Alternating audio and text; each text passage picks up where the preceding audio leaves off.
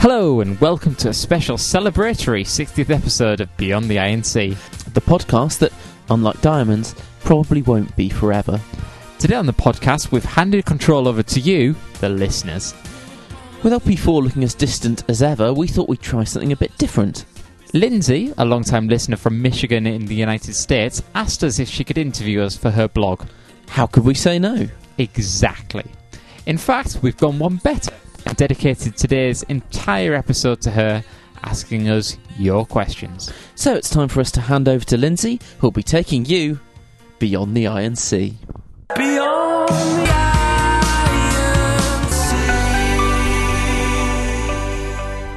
Hi guys, it's Lindsay. All right, I've got a doozy of a list here, so if I get cut off, I'll call you back. But we'll start from the top and go down the list.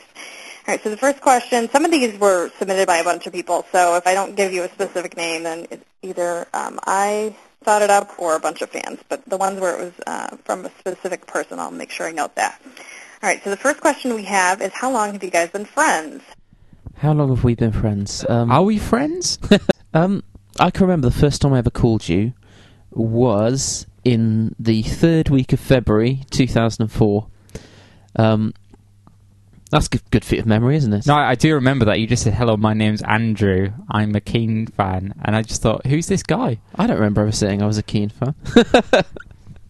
No, basically the story goes that about 7 years ago this week, actually, I was sort of involved with a radio station that had Keane come to visit very nicely, and a few weeks beforehand I knew from a friend of a friend that Chris was, knew a bit about Keane, the band.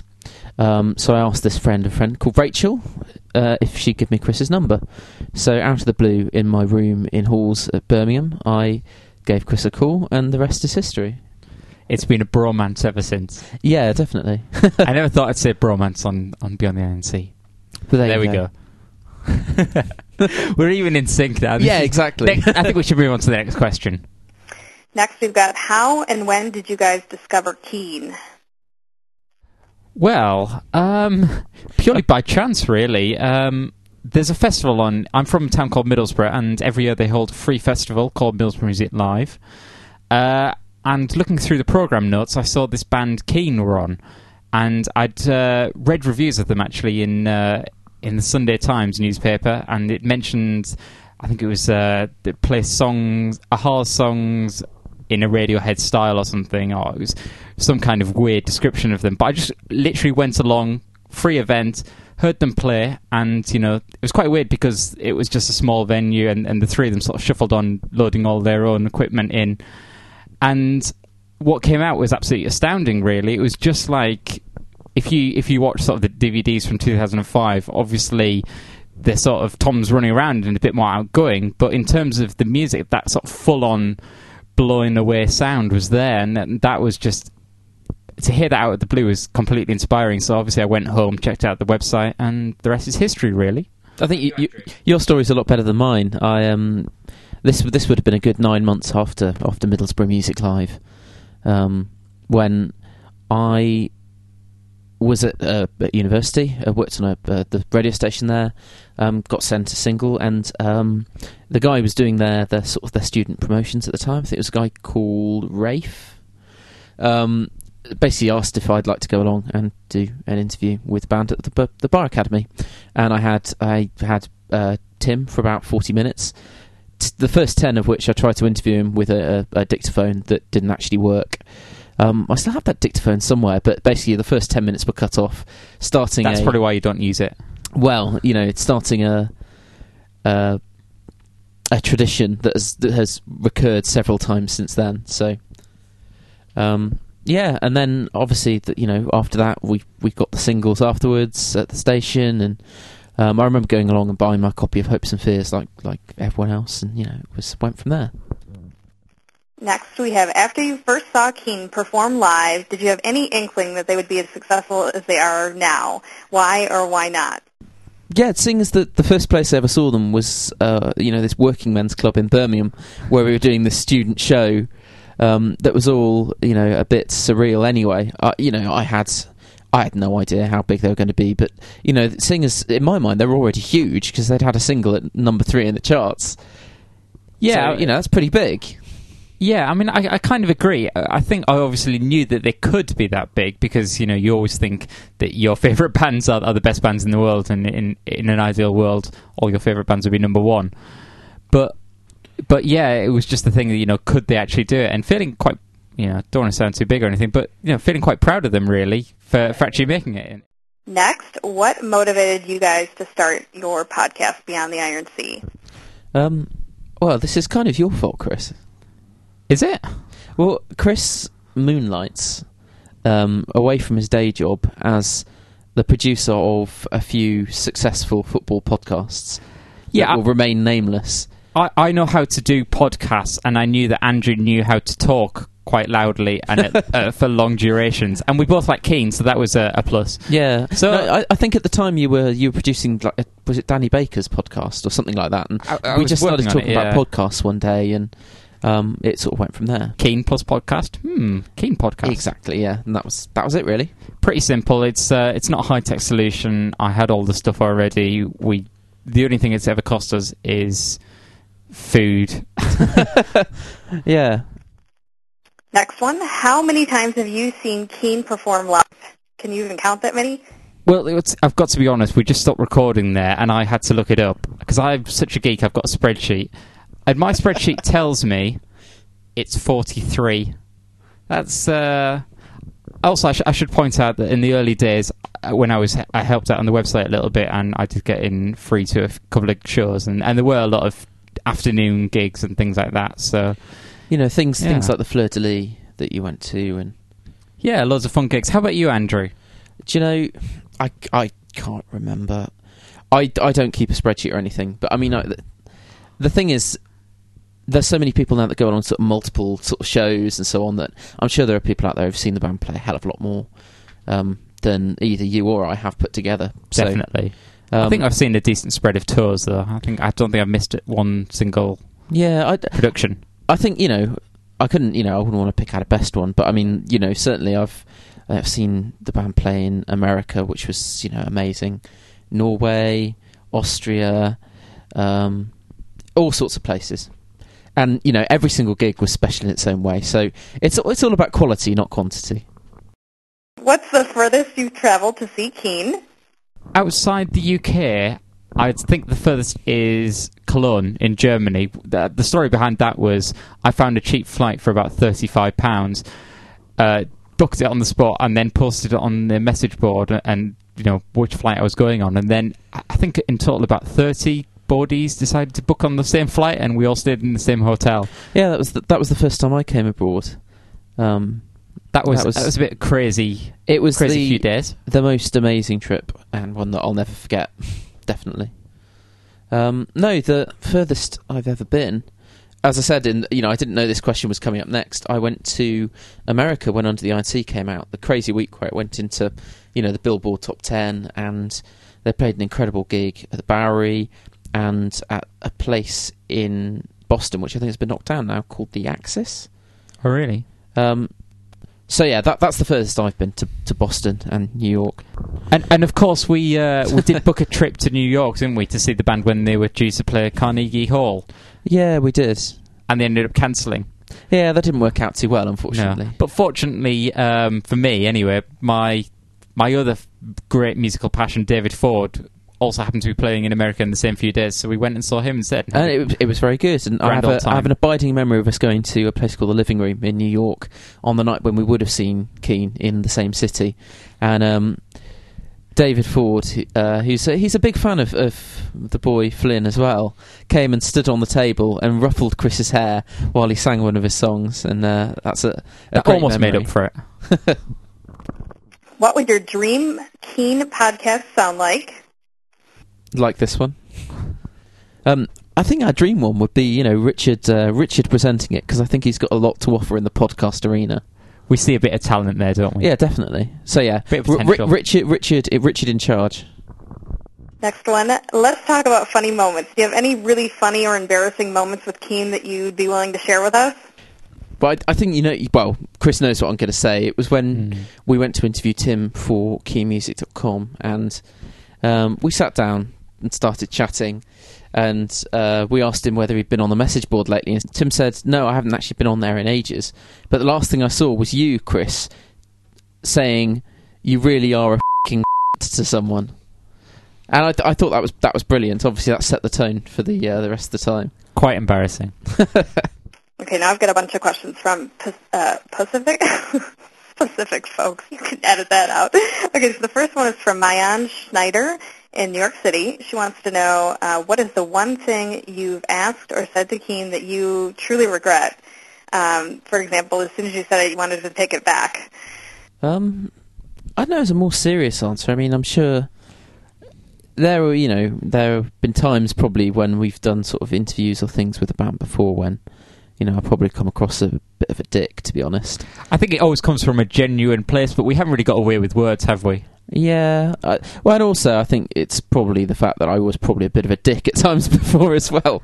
So yeah, I mean, there are, in hindsight, probably 2 or 3 times when, I've probably, been a bit of a dick, but I don't think they've held it against us. No, thankfully, and that's to their immense credit that, generally speaking, our hearts are generally in the right place, even if, sometimes our mouths are not.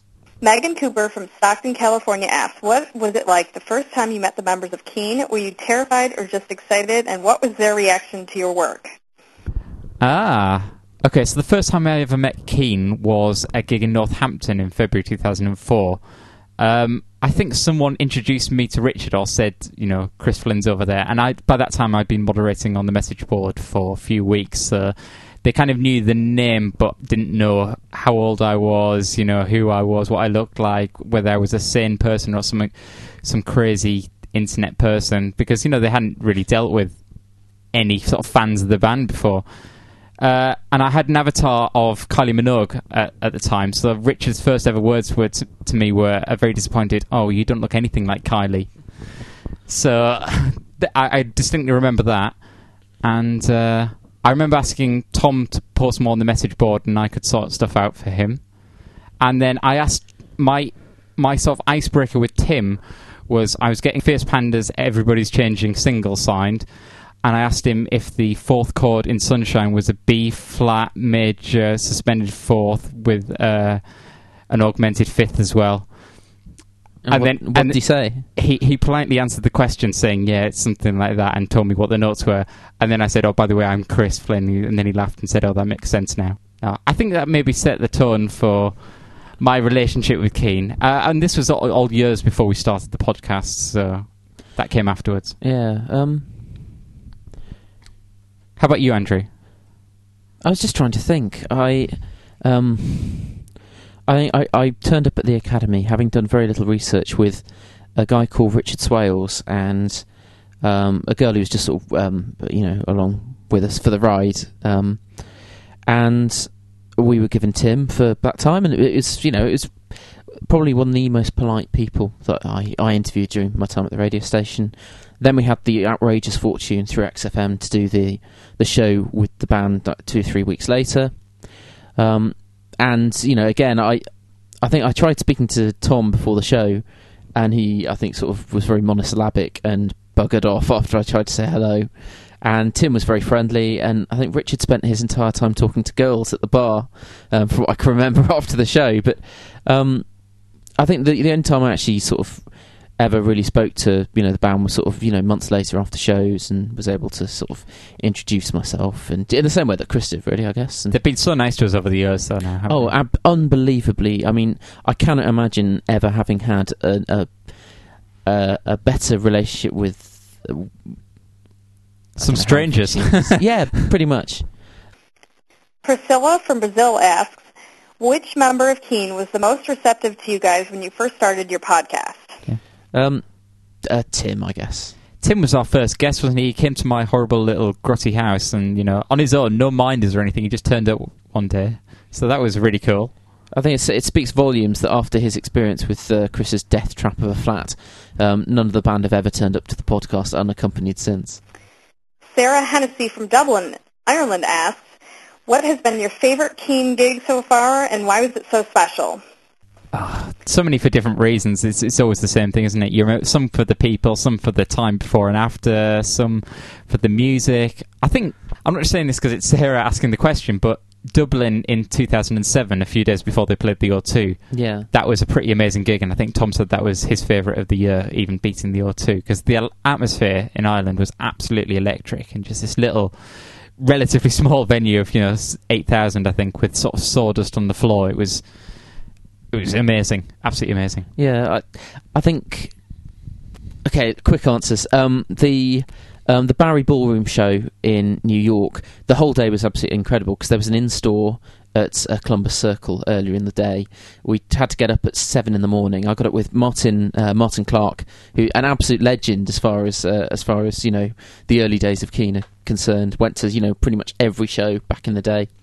I think he probably went to 43 in 1 year. 43 in 2 months. But yeah, he graciously allowed me to sleep on the floor of his hotel room, woke me up, took me to Columbus Circle, bought a copy of the record as soon as the borders opened, stayed for the in-store, went down to the Bowery, enjoyed an incredible show, like an absolutely incredible show, went out and got drunk afterwards. It was amazing. What more do you need? Exactly. Sarah Hall from Rugeley, England asks, what is your all-around best Keane-related memory? I think probably when we had Tim come over before Christmas to do the podcast, and Tim came over to the house and we had the Christmas tree up and it started snowing, and that was a lovely day, wasn't it? It was. Is that Keane-related or podcast-related? Both, really. It was that was a lovely day, and I thought we had a great chat. Lewis Young asks, in your opinion, who is the most important member of Keane and why? Clearly the most important member of Keane is Adam, on the basis that he basically helped to make them what they are today. Is that a diplomatic answer, Chris? I think Beth is quite important in getting them out of bed and making sure they're in the right place. Very much so, yeah. So, I mean, really, we're tiptoeing around the fact that the answer's probably Tim. But Jane Everett from Church Stretton asks, are either of you musical in any way, and if so, how? Well, obviously, I'm the musical one of the two of us. I've got a very large collection of instruments. Right. Can I just say, Chris is sat next to a piano, a Les Paul copy guitar that was used on stage at the Reading Festival once, a set of electric drums, a theremin, a musical saw, an accordion, fucking hell, a stylophone, is that? Mm-hmm. Yeah, there's a hell of a lot of musical instruments in here. The mixer, obviously, that we're using now, the microphones that we're holding. You're making some kind of masturbation gesture, but I was miming the ukulele. Oh yeah, of course. The uke's upstairs. Have you got your violin here as well? No, that's at home. But Chris plays an awful lot of instruments. I play them with limited success, but yeah. There's only one instrument I play with limited success, Chris. Leah Salt from Toronto, Ontario asks, you are always joking on the podcast about wanting risque email. What's the craziest, most unexpected email you've ever received? And then also her second question, what are your personal favorite podcasts that you subscribe to? I don't think we actually get very many crazy emails at all. I think it's more disappointing that we don't.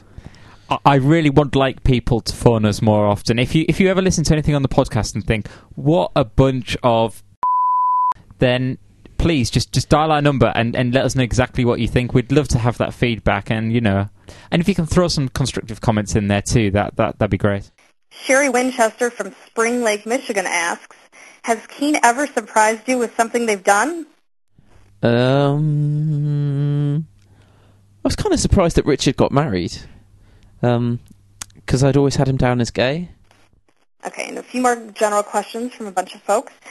Tom has mentioned that he'll play the flute on this next album number 4. What do you think about that? Does it surprise you? And have you heard any confirmation on if he'll do it or not? Sure, great. So long as it's as part of a really good song, then, to be honest, he can play whatever the hell he likes as far as I'm concerned. Do you think it'll be a jazz flute style solo, as in Anchorman? Well, that's one option. Next one, with all the knowledge you have about Keane, what do you think about writing a Keane biography? I don't think that's something that either of us ever thought about, but... Are they famous enough to have a biography about them, yes? Well, I remember they had that cheeky rip-off book about them in 2004 when... yeah. You remember sort of the guy who writes hundreds of unofficial biographies, but... that's an interesting one, actually. I mean, if any publisher wants to make us an offer, then we'll definitely consider it. What's next with your podcast? Any surprises planned for this year? Well, I mean, if we told you, then they wouldn't be surprises. I think we've got a few ideas this year. I think it's going to be a very, very quiet year generally in terms of the band. So, I think our podcasts will be probably few and far between. But we'll see. All right, the final question before the lightning round. What Keane-related dream would you love to see come true for you? That's potentially quite an embarrassing question, isn't it? I don't tend to have Keane dreams. I think she means figuratively, not, literally dreams you have in bed. I would like to see them play an unplugged set at a place called the Crow's Nest at Glastonbury. Oh. It's not really much of a dream, I know, but I just there are some things that you'd like to see before you die, and I think I'd like to see that. This is going to sound like a bit of a cop-out, and, it's really difficult answering questions. I'm starting to feel some empathy for the band now, Yeah, definitely. This is quite a difficult thing to do. I haven't really got it. I wouldn't say I really have any ambitions for Keane. I know what Chris's ambition is. Go on, what's my ambition? Well, a few years ago, I contributed to a charity fund which helped Chris to sing on stage with one of his musical heroes, David Ford. And I know that, well, he didn't sing on stage, he played piano on stage while his hero, David Ford, sang. And I bet Chris's real dream would be to play on stage with Tim and the rest of the band. I probably wouldn't do it. I'd probably run off crying about 3 minutes before. I bet that's really your dream, yeah? I don't know. Don't be shy. That's why I said it would be embarrassing. Next question. Okay, and the lightning round. Now, like any lightning round, remember, you have to say the first thing that pops into your head. So no pontificating, just answer as quickly as possible. First question, if you could listen to one Keane song for the rest of your life, what would you choose? To the End of the Earth. Atlantic. No, Looking Back. Or Something in Me Was Dying. No, one of those three. Next, what is your favorite Keane album? Under the Iron Sea. Perfect Symmetry. What about your least favorite song from Keane? Put It Behind You. Can I say Put It Behind You again? Really? Put It Behind You. I think, for me, it's got to be He Used to Be a Lovely Boy.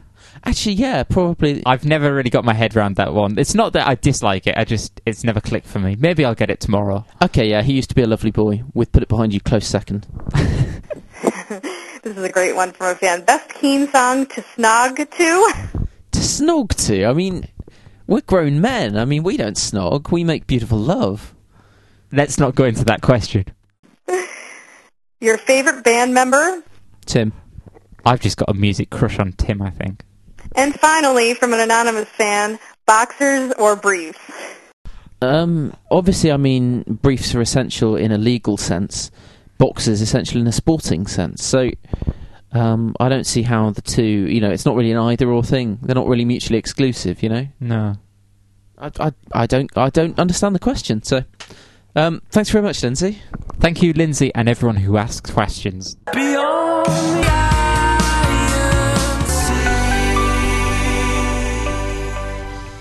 So, thanks again to Lindsay for her questions, and be sure to check out her blog.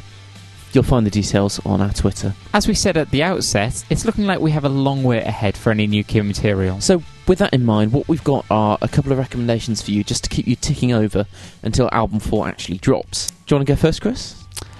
Well, the band who I've been sort of listening to recently is a sort of folky English band, but not Laura Marling or Mumford & Sons, it's Nora and the Whale. The big single off their first album was 5 Years' Time, and they had an incredibly depressing second album. I went to see them live the other week and genuinely thought I'd gone to the wrong gig. because the first few songs were just like out and out rock songs. They're completely different to what I expected. And yeah, here's a song by them.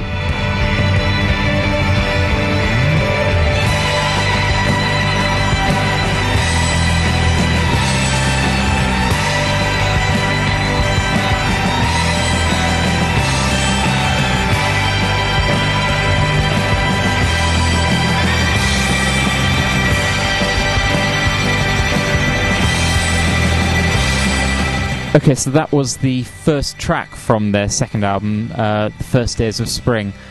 The new album, by the sounds of it, is going to be a lot more rocky, but it hasn't come out yet, so I'm really, really looking forward to that. Cool. I've picked something by a band from up your way, Chris, from Newcastle. That's not really my way, but... It's a bit more your way than around here, anyway. They're called Let's Buy Happiness, and... I saw them for the first time at Glastonbury last year, purely by chance, having heard them on Worthy FM, which is the temporary radio station they have just for the festival. I thought they were brilliant. They did well in the Emerging Artists competition, and they did so well, in fact, that they won a slot on the John Peel stage as one of the openers. And I thought they were fantastic, and I may well have even mentioned them on the podcast before. But anyway, they have a single out this week. This isn't it. This is a different one of their songs called Six Wolves, and it's brilliant. Even though I sit around at a table with half a dozen wolves,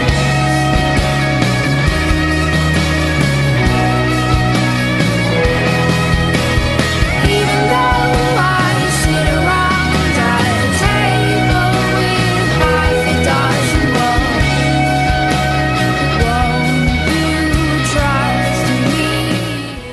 So yeah, as I said, a single out this week called Fast Fast, and you can find that on iTunes now, or go along to the band's website and I'm sure you can buy like a physical one or something. Anyway, that's all we've got time for this week on Beyond the INC. As always, our mailbox is always open. It is mailbox@beyondtheinc.com. And if you want to keep up with the latest tidbits, follow us on Twitter at BeyondINC. So, that's it from us. Until next time, see you.